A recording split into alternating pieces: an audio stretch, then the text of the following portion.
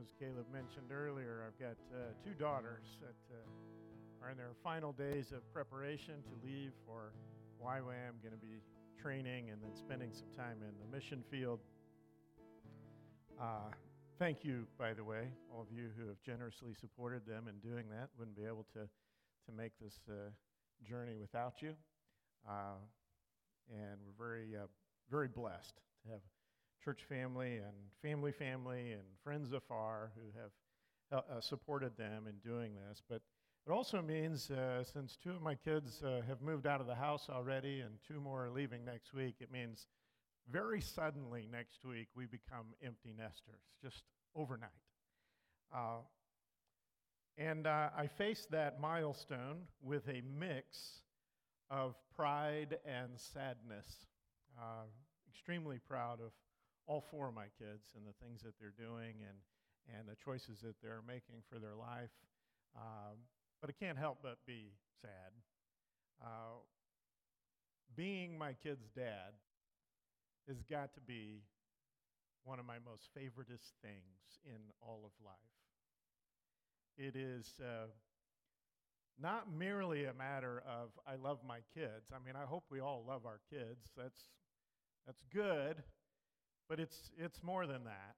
I regard this relationship as a sacred trust. I'm pretty sure that it will be the most important thing that I do with my life. No matter what other ministry functions I have, no matter what other roles I play, I'm pretty sure that being my kid's dad is the thing that I will do with my life that impacts the world and hopefully the kingdom of Christ more than anything else. And so I am proud of them. I am excited to send them on to new adventures. And I hope and pray as they all four go out different directions that I have provided the guidance and the example that they need from me. Most importantly, the guidance and the example to live for Jesus Christ, because that is a life that matters. Now, the world has all kinds of broken ideas about what matters, about what makes a difference. And so we get ourselves focused on wealth and fame and power and pleasure, and the people who accumulate these we regard as successful. But successful in what? At the end of our days, how will we count this up? What will it matter? In Christ, we are taught to value things like love and compassion and virtue and character and honor and service. And at the end of our days, these things do add up. They are a treasure, and they will stand the test of time. And so we come to our passage today in our study of Colossians. Verse 20 of chapter 3 says, "Children, obey your parents in everything, for this pleases the Lord." We parents really like this one. It's a good one. Amen. It's a good one. We need to remember the context of this verse. This is not just doesn't just happen in the midst of this chapter. The whole point of this letter is about the supremacy of Jesus Christ.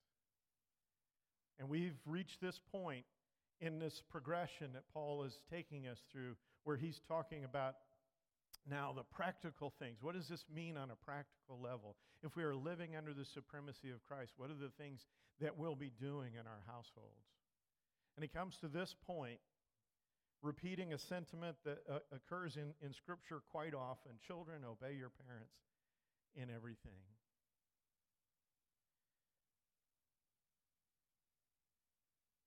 We understand children to be sacred. We understand this relationship to be sacred. We understand children to be valuable and holy. But why are they sacred?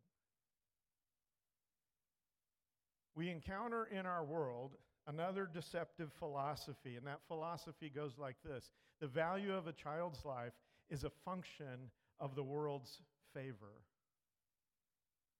What the world thinks about our children is how their value is derived. I remember the first time that Lisa was pregnant, when Jesse was coming, the incredible sense of anticipation that I had. I was on pins and needles. I could barely take it. And as we got closer to the day and the doctor, we go in to see the doctor, and he'd say, it could happen any day now. All of a sudden, I want to take walks. I don't like going for walks. Lisa likes going for walks. All of a sudden, I want to go for walks.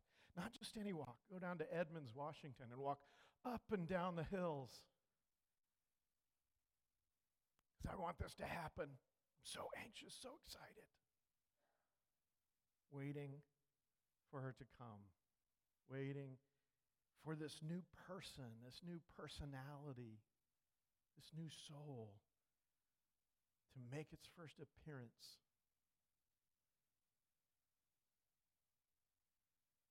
By the time the fourth one comes along, you think this would kind of be old hat. And honestly, for my wife, in terms of going through the process, delivering babies, she got fantastic at it. She could just crank those babies out. She was so good at it, I thought she maybe just keep going. She didn't think that was such a good idea. But I tell you what, waiting for that new person to come never got old. All four of them were a miracle. They all arrived under different circumstances. They all came out with unique personalities. They were all special. And meeting a new soul for the first time is a remarkable, remarkable experience. And through all of that, we knew, all four times, we knew we were having a baby. You ever notice that people who are waiting for their baby to arrive never say, oh, we're having a fetus? We don't say it. We don't use that terminology. The world would have us believe that the difference between a baby and a fetus is a question of real estate. What space do they occupy at the moment? That's the only difference. Difference between a fetus and a baby is that one is born and the other is unborn. One is in the womb and the other is in the world. That's the difference.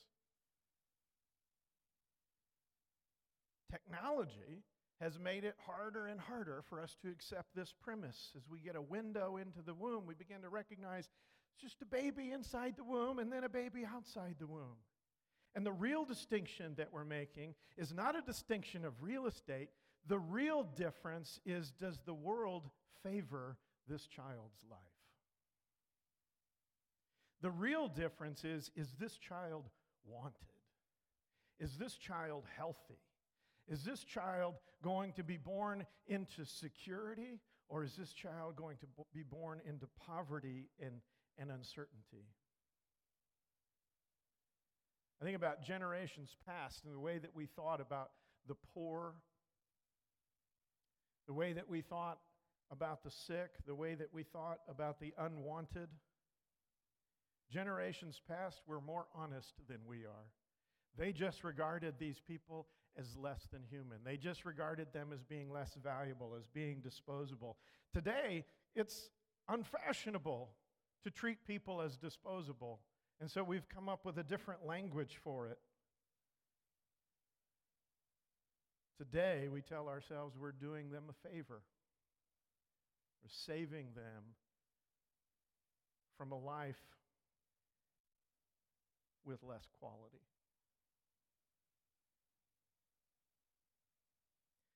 You see, given this deceptive philosophy, the life of a child, and indeed, really, your life right now, is valued on how the world thinks about you. And so what do we find ourselves doing? We find ourselves chasing after the approval of the world. We find ourselves looking for validation from the world, and we find ourselves killing the unborn. But Psalm 139 says this, you made all the delicate inner parts of my body and knit me together in my mother's womb. Thank you for making me so wonderfully complex. Your workmanship is marvelous. How well I know it. You watched me as I was being formed in utter seclusion, as I was woven together in the dark of the womb. You saw me before I was born. Every day of my life was recorded in your book. Every moment was laid out before a single day had passed. Here is the biblical truth. The biblical truth is that the value of human life is in the image of God written upon it. Childhood is, in fact, precious. But why is it precious? It's precious because it is a life as yet unmarked by worldliness. It is a life that has not experienced the brokenness that hides from us the image of God upon it. It is pure and lovely and precious. And even today, your value as a person, your value as an individual is not dependent on how much money you have. It's not dependent on what job you do or how important you are. It's not dependent on how many friends you have on social media. It's not dependent on how beautiful you are or your athletic ability or anything that the world has to say about you. Your value as a person isn't even derived from your family or the people who love you. We already possess value because the image of God is imprinted upon us and because he loves us. That image might be obscured. We might have hidden it. We might have even held the image of God upon us in contempt. But it's still there. And this is why the kingdom of Christ welcomes the unwanted. It welcomes the unvalued. It welcomes the unworthy. Because even the least of these bears the image of God upon it. And in Christ, that image can be completely restored. This should be our highest aspiration for our children, that they would live in the image and the love of God. And yet we face incredible obstacles. We have to navigate so many things, so many barriers to that being our children's reality. There's another deceptive philosophy that we encounter in the culture. That is that children possess an innate wisdom of reality. They just sort of know the truth. And if we idiot adults could get out of their way, just let them figure it out for themselves. They'll find their way. They'll figure it all out. They'll come to the right conclusions. I find that this philosophy is usually proffered by those who really want to indoctrinate our children in worldly thinking. And they find that when we don't teach our children discernment, when we don't teach them values, they're a blank slate and they're much easier to indoctrinate. Say, wait a minute, Doug, doesn't the Bible say, from the mouths of children and infants you have ordained praise? It does, in fact, say that.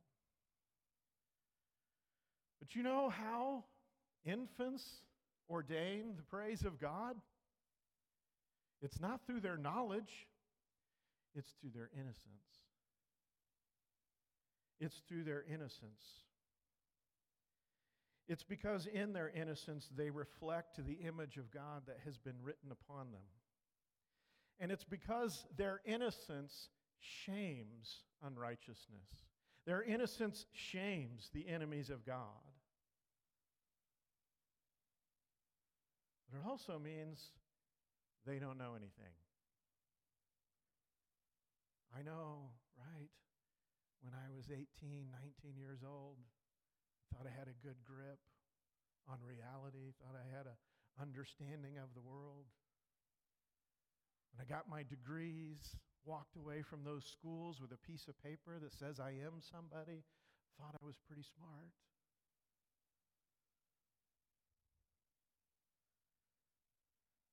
I don't know about you, but I'm at a point in my life where I feel pretty dumb, and I can't imagine how dumb I was then.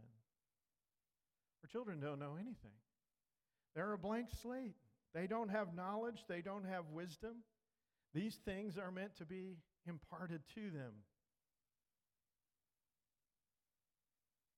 The world is telling them that whatever truth they feel, whatever truth they think, whatever impression, whatever experience they have of truth, that is their truth, no matter if it contradicts with eternal truth or not. That their truth is their reality.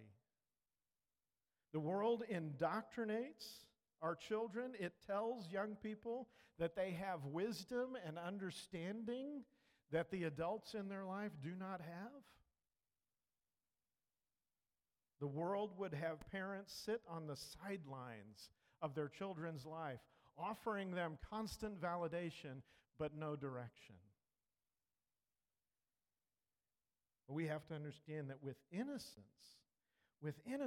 comes a lack of discretion, a lack of discernment, a lack of wisdom. And so you see, what's most precious about our children, this innocence that makes them so precious. Just like Adam and Eve in the garden, their innocence, their naivete, is the very thing that makes them readily corruptible when the world gets its nasty claws on them. The truth is that children possess an uncultivated potential to glorify God.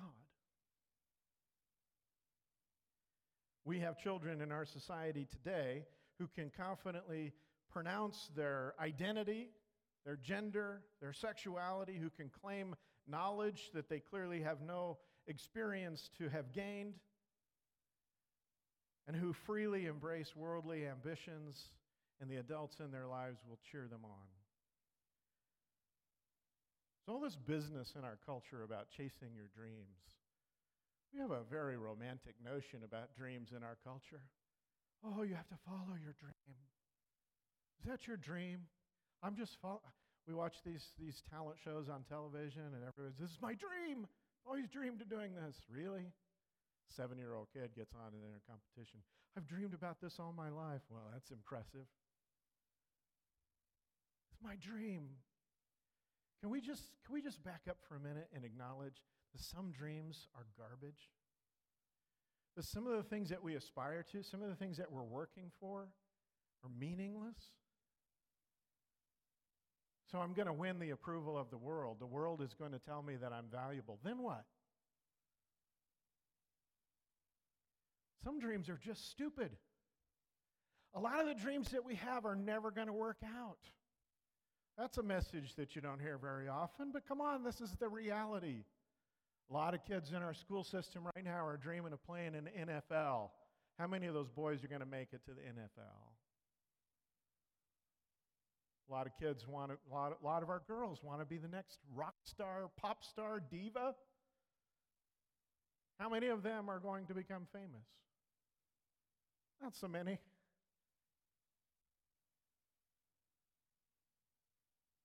That's okay. Because our value as human beings is not derived from whether or not the world thinks we're cool. Our value comes from the image and love of God. This is what the Bible says. Your value as a person comes from the image of God upon you, the love of God that you possess. Your identity is in your creation by God and your connection to God. And so it should be natural for us to assume that a worthy ambition in life, a worthy ambition for us to have for our children, is that they would reflect the glory of God. They would reflect the image of God, and they would live a life that brings glory to Christ. Is that how we think? I'm not sure, because I watch a lot of Christian parents today who are content to allow the schools to raise their children, who are content to allow the church maybe an hour or two a week to raise their children. Christian parents who think that an hour or two of biblical influence in the lives of their children is enough to compete with countless hours of television and internet that they're consuming every week. Parents who sit idly by as the culture and their peers are driving the conversation and creating their values for them.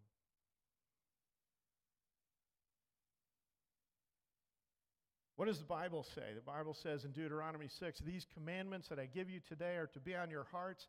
Impress them on your children. Talk about them when you sit at home and when you walk along the road, when you lie down and when you get up. All the time.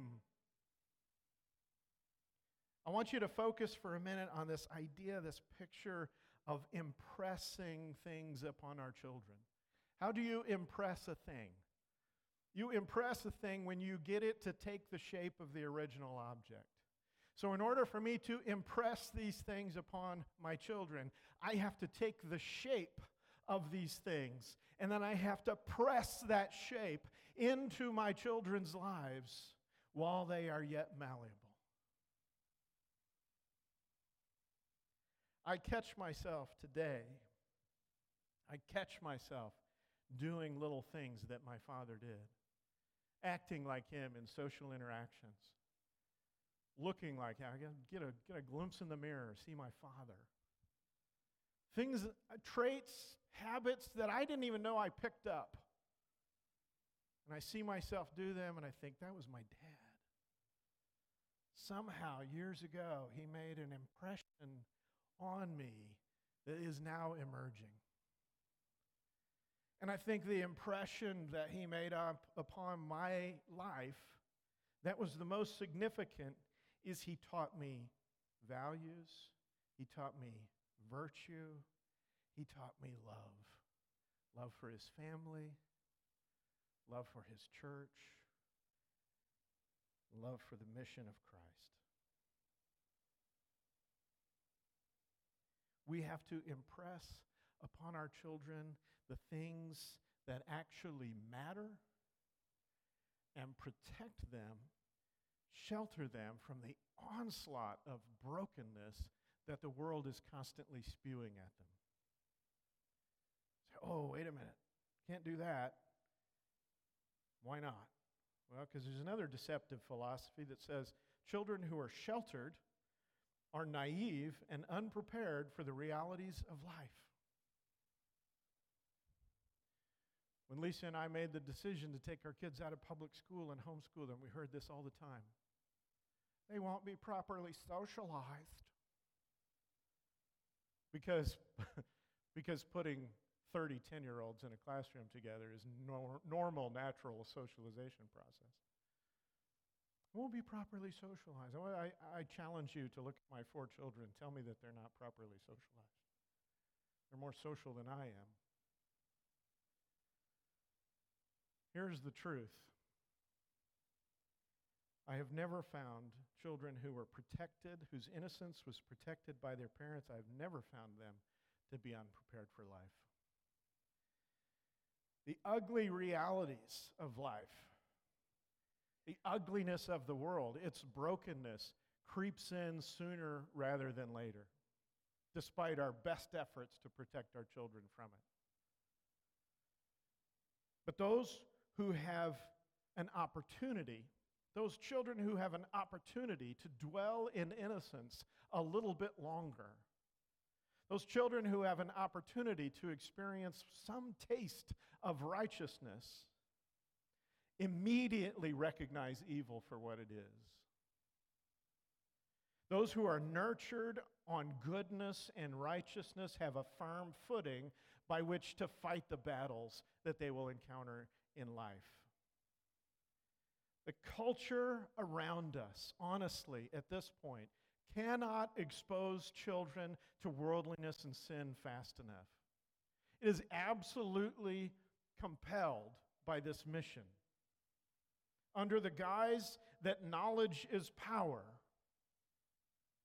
the world attempts to steadily indoctrinate our children in its own brokenness. Why? Why are we so intent on this? Well, for one thing, some people have a political or a social agenda. And they know that if they can convert enough children to their social agenda, eventually those children will be adults who support that social agenda. But there's another reason, a more fundamental reason, a spiritual reason.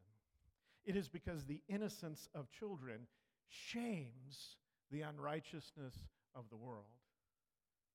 Now, there are two main ways that people deal with shame.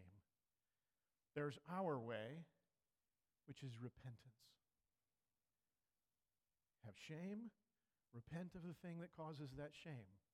It will be forgiven, it will be erased, no more shame. The other way is you corrupt what is innocent so that it's just as shameful as you are and we're all on the same plane. That is exactly what the world is trying to do to our children right now. Corrupt their innocence so that there is nothing pure. And so Jesus says in Matthew 18:6, if anyone causes one of these little ones, those who believe in me, to stumble, it would be better for them to have a large millstone hung around their neck and be drowned in the depths of the sea. Here is the biblical truth. Children nurtured on the world's deception often waste their entire lives repeating them. The cost is high. How many young adults have we seen embark on a worldly course, and we sit behind them hoping and praying that they figure something out, hoping and praying that they will figure it out before they cause too much damage to themselves, before they cause too much damage to someone in their life, hoping they figure it out before they choose a partner and get married, hoping they figure it out before their children come along, hoping they figure it out before they die. The truth is, if they're listening to the world, they won't figure it out, because the world is a place that is completely jam-packed full of lies, a place where the truth means very little, where what we call facts anymore are not facts. They are cultured. They're cultured facts. They're created to support whatever agenda, whatever narrative we are promoting. If a biblical instruction to children is that they should obey their parents, then we have a sacred trust as parents to give them something worthy of obedience. Coming back to the original passage from which the New Testament passages come, Exodus 20. Honor your father and mother, and then you will live a long, full life in the land that your Lord, your God, is giving you.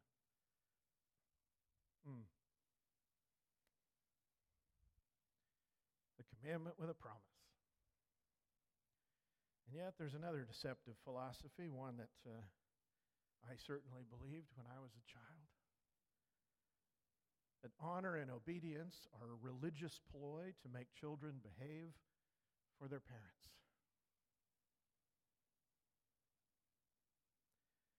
It's that command that we trot out as parents to prove that God is on our side in the parent-child battle.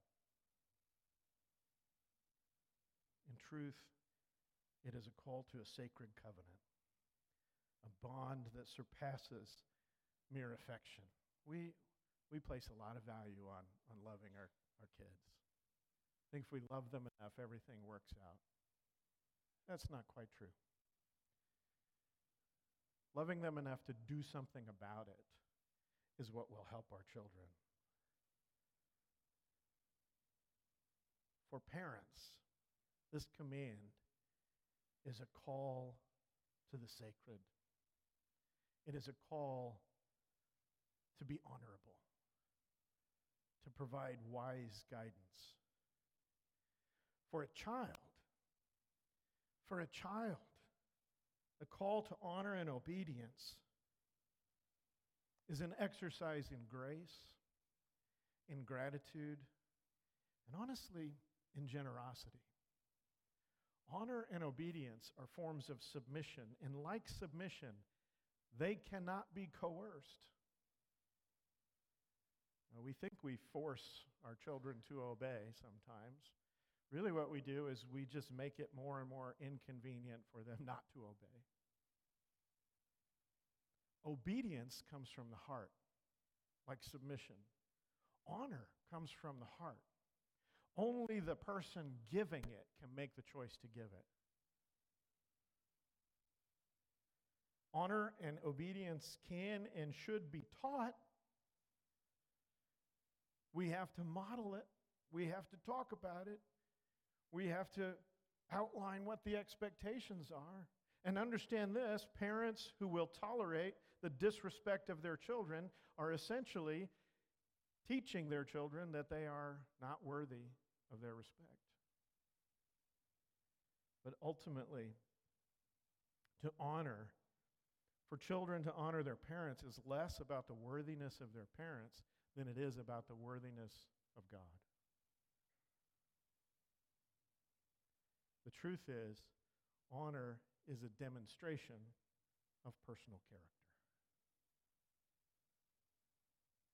Children who learn to own and show honor will, in fact, live a long and good life.